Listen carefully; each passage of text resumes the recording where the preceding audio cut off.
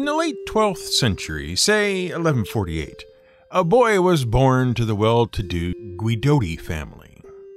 Galgano, and gosh, does that name remind us of a certain brand of water softener, Galgano grew up to be a knight. Not your knight of Arthurian legend, all noble and chivalrous and forever rescuing damsels in distress, but the other kind, who went on crusades and was ruthless and unforgiving and as hard as a brick in a sock if the sock were made out of a suit of metal. In other words, he had a reputation, and it wasn't a pleasant one by any stretch of the imagination. Reports of his life charitably call him worldly and fierce-tempered, which basically means he drinks and fights and drinks and probably gambles and then drinks some more and then is generally unpleasant to the ladies. Not everyone in armor shined like a beacon of civility. Certainly not Galgano. Which makes it all the more surprising when, late in his life, and by that we mean somewhere in his early 30s because he died at 33, Galgano starts having visions. Well, maybe not all that surprising considering how worldly he is most nights, but even so, it becomes clear that something is up when the dreams start featuring the Archangel Michael. In the dream, the Archangel promises he will protect Galgano personally. From what, no one is quite sure. Least of all, we suspect Galgano himself. It's just a general sort of promise of protection from whatever, like an angelic get-out-of-everything-free card. Galgano isn't particularly impressed by this. After all, he got this far in life mostly by protecting himself, and seems to have done a reasonable job of it, as evidenced by the fact that he's still alive. So, assurances of protection from a dream version of a potentially drink-induced angel may not carry a whole lot of weight. Especially if, by acknowledging the existence of the Archangel, you basically have to admit you've done more than a few things wrong in life and had something you needed protecting from. Seeing that he'd failed to be convincing or to even explain exactly what he meant, Michael tries again with a second, more specific vision.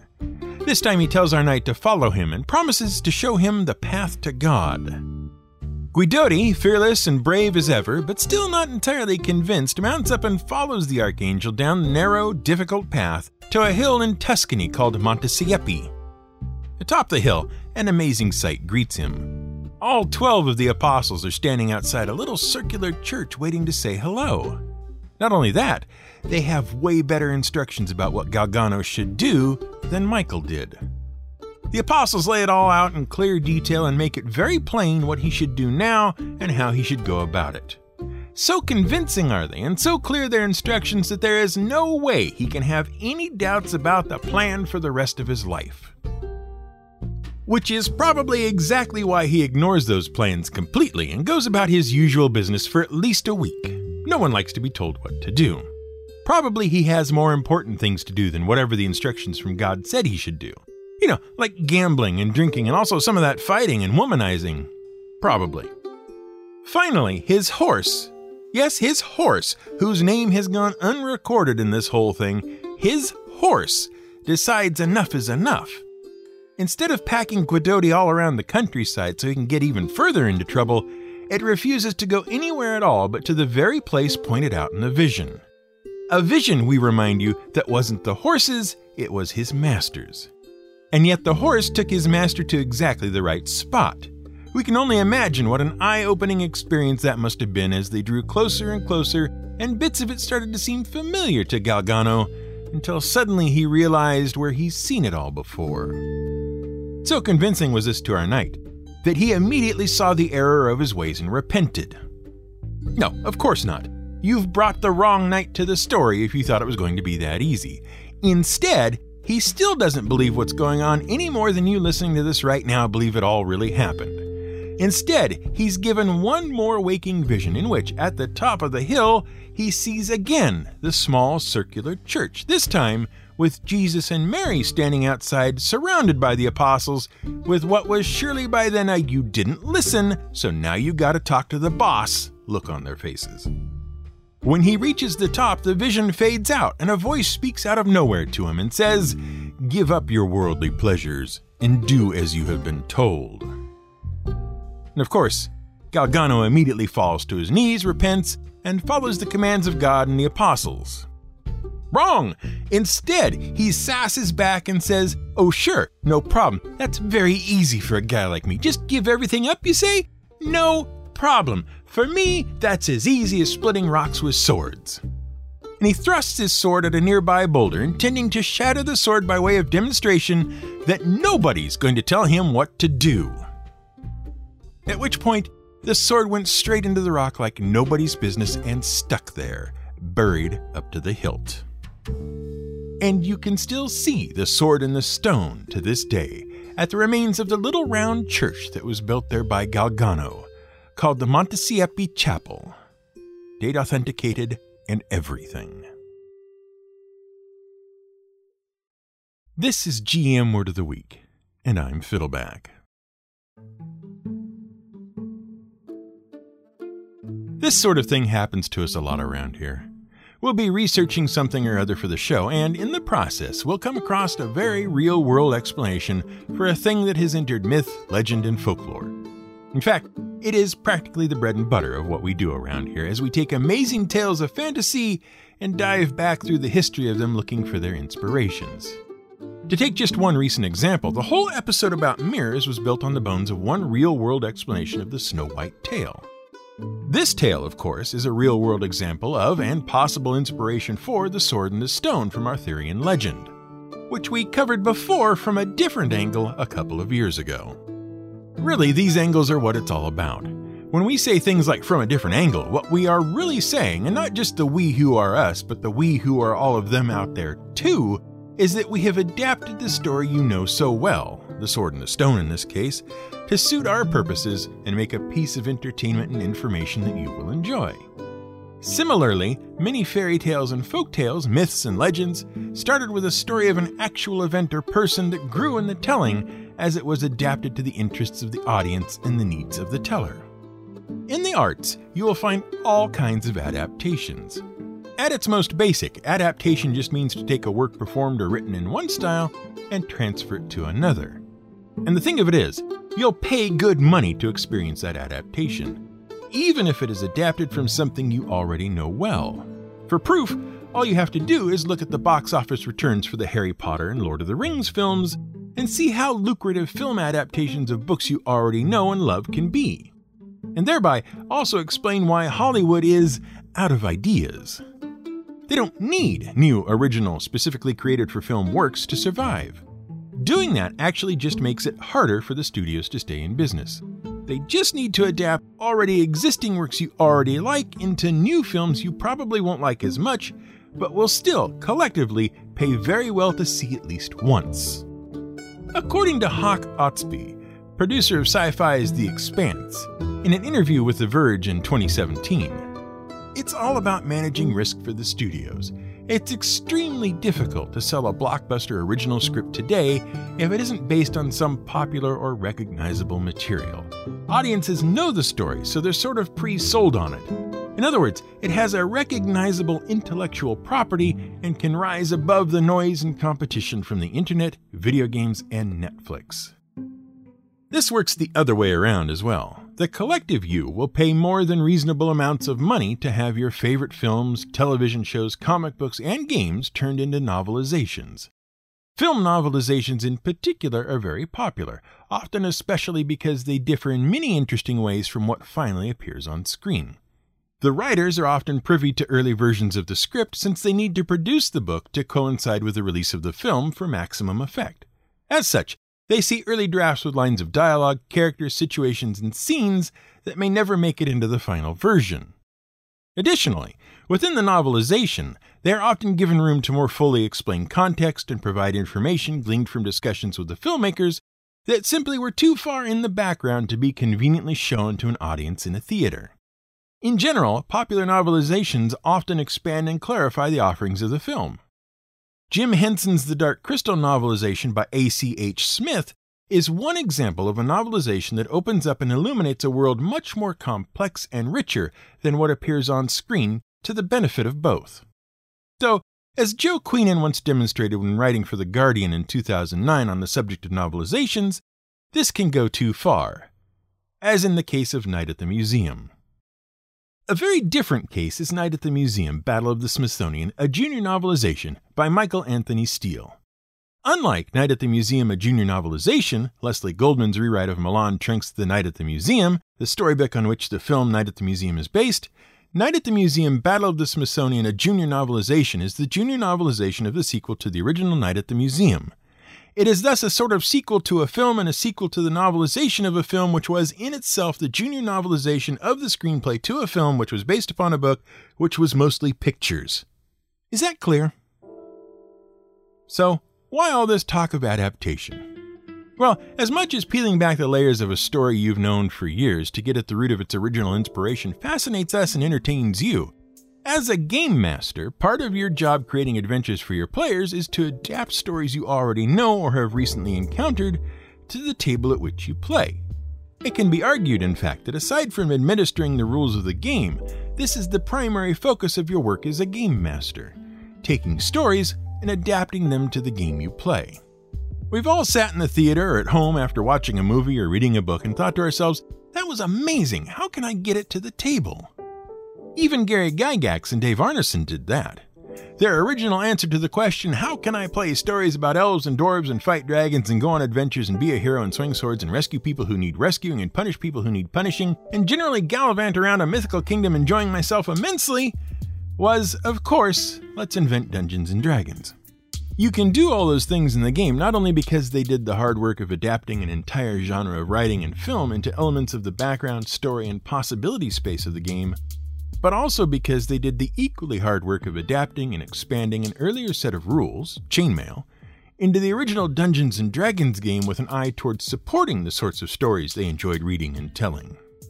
So, at the fundamental heart of Dungeons & Dragons, and therefore all the other RPGs that came from it, is the idea of adaptation, both in story and rules. Even if you have a completely original idea for an adventure, you still have to do the work of adapting it to the rules of the game you're playing.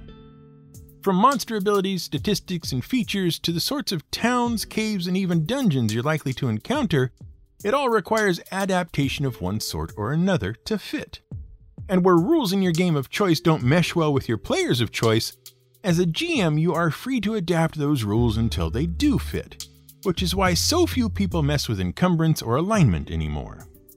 Adaptations can take many forms, even if they're based around the same original source. In one version of King Arthur's legend, you get a Disney cartoon about amorous squirrels. In another, you get a flying circus, and in yet another, you get significantly more singing than probably existed in King Arthur's court in Camelot, which not only adapted King Arthur's legend, but also adapted the play it came from at the same time. Look at what's happened with Macbeth. You get Men of Respect, a gangster flick, the Japanese epic Throne of Blood from Kurosawa, and from India, a Bollywood drama called Makbul. All of which just goes to show you that you can make anything into anything else across a variety of styles and genres. One of the key things to keep in mind with your adaptations is theme. The creator of the original work will have had some key themes in mind when they made it. Macbeth, for example, has themes of ambition and greed, morality and human nature, free will and destiny, and the difference between being a tyrant and being a true king, among others. If you want to bring a Macbeth story to your table, you'll need to keep an eye on at least some of them and make a point of working them into the action. The Lion King hits all the major themes of both Hamlet and Macbeth depending on what point of view you take, and it does it all with nicely animated singing African animals. It's done obviously enough that most people get it upon seeing the film, but it can certainly be done in a more subtle fashion. The film Scotland, Pennsylvania takes the entire Macbeth idea, transplants it to a fast food joint called Duncan's Cafe, and makes merry of the whole thing. Variations on the themes mean that both are Macbeth, but also vastly different films. Staying on theme makes it possible to morph a story you know to fit different circumstances as needed. Deciding what to leave out is a key element in a successful adaptation. The film Greed, shot in 1924 by Erich von Stroheim, was meant to be a literal adaptation of the Frank Norris novel McTeague. So literal that the original cut of the film was over 9 hours long, as each scene and line from the novel was painstakingly filmed in detail. When the studio found out, they forced von Stroheim to cut the film to 4 hours in length, and then snuck in another editor to reduce it to 2 hours. Reportedly, the film now makes no sense, having lost at least 80% of the novel. No one since has tried filming an entire novel exactly as written. Focusing on the scenes that matter and that tell the story the best is a key element, especially at your table. Depending on what your players enjoy, long scenes of dialogue may not play well and need to be shortened or even summarized. Conversely, to groups that like social interaction and the play of character against character, combat may be seen as an interruption to the narrative and need to be either heavily truncated or left out altogether. The skill lays in knowing your audience and tailoring your work to them while still delivering the story you've got in mind. Sometimes the source work has many rich and full characters that help make the whole thing go. When adapting such works to your table, it may not be practical to have all 22 speaking characters in Casablanca represented, even though most of them have a role to play in the plot. Combining several characters with minor roles into one more major character with a central role, or even writing out smaller characters and creating one new one to cover them all, is a useful technique. If 3 people all have the job of moving a MacGuffin around at various times, combining them into one person with 3 separate appearances not only streamlines the process, but also makes for a stronger character that signals something is up when they appear. Dragging every character from the previous 6 novels into the 7th might be a great way to fill out your page count, but it does little in the way of making your book better as they are paraded by for their one-line appearance. For these reasons, short stories are often the best adaptation fodder, which is why so many end up on screen as full-blown blockbuster films. They are by their very nature tightly written, with a limited number of characters and scenes, and a usually direct plot focusing on 1 or 2 major themes. Practically half the work is done for you already. In 1948, Arthur C. Clarke wrote The Sentinel, an 8-page story that Stanley Kubrick would later turn into 161 minutes of amazing film called 2001: A Space Odyssey.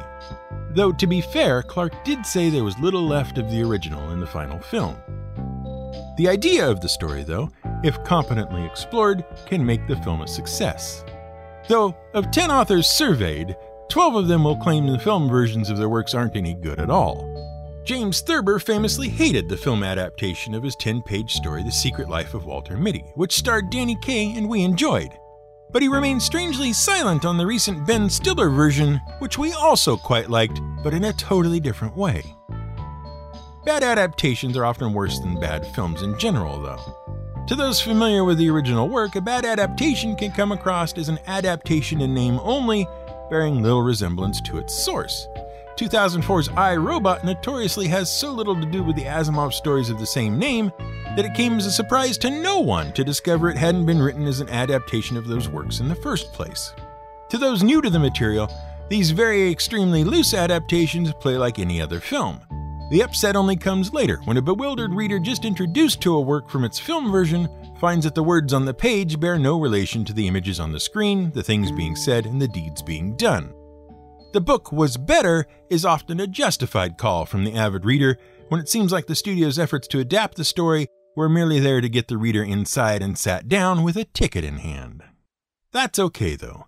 You probably won't be turning your adapted adventure into a film that the original source or fan base can comment on. It's sadly unlikely a major studio would want to film a story based on your game anyway, as brilliant as it may be and current trends notwithstanding. Which is not to say that such things don't happen. You might get lucky.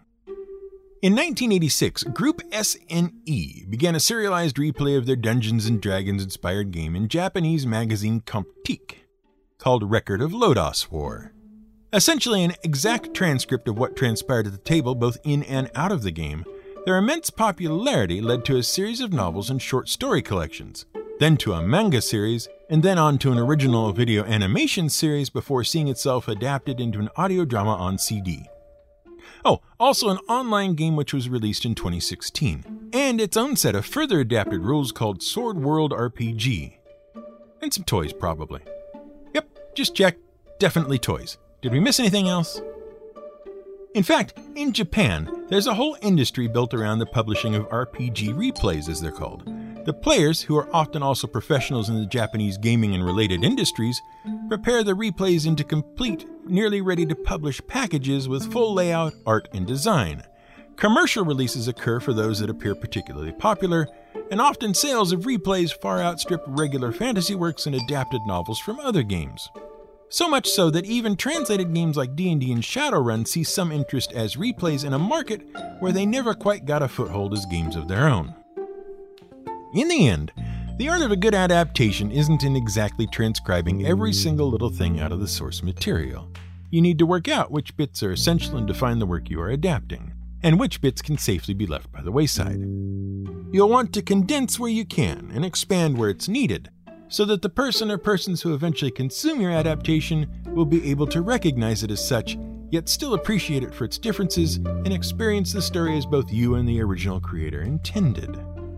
Decide on the elements that make the story you love and want to adapt. Understand not only the needs of your audience, but also the limitations of the media and genres you are transferring to and from. And well armed with all this information, realize that no matter how hard you try, you're still going to have to leave Tom Bombadil out.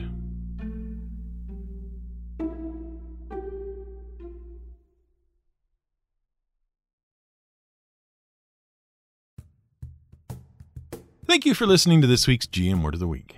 We just passed our 5th anniversary on the 20th, and we thought we'd try something a little different. We are, after all, attempting to help GMs with their games, even when we aren't being explicit about it. We hope it helped some of you. This week's shout-out goes to Aussie Dylan, and you'll never guess where they're from. Never in a million years. Aussie Dylan, a 5-star legend in their own right. Thanks for the review. We're glad the transition wasn't too much for you. If you leave a review where we can find it, you might get a shout-out on the show as well. So jump out there and let folks know what you think. If you've enjoyed this and other episodes of the show, please consider supporting us on Patreon. As little as $1 gets you transcripts and early episode releases, as well as a friendly little note from me personally in appreciation. You can find out more about this and other ways to help support the show by clicking the little yellow banner at the very top of gmwordoftheweek.com. We look forward to hearing from you. This episode was researched, written, and produced and adapted by me, Brian Casey. Music used in this episode came from Blue Dot Sessions. The problem with books, now that I've written one, is that the idea of adaptation is so much easier than sitting down to write something new.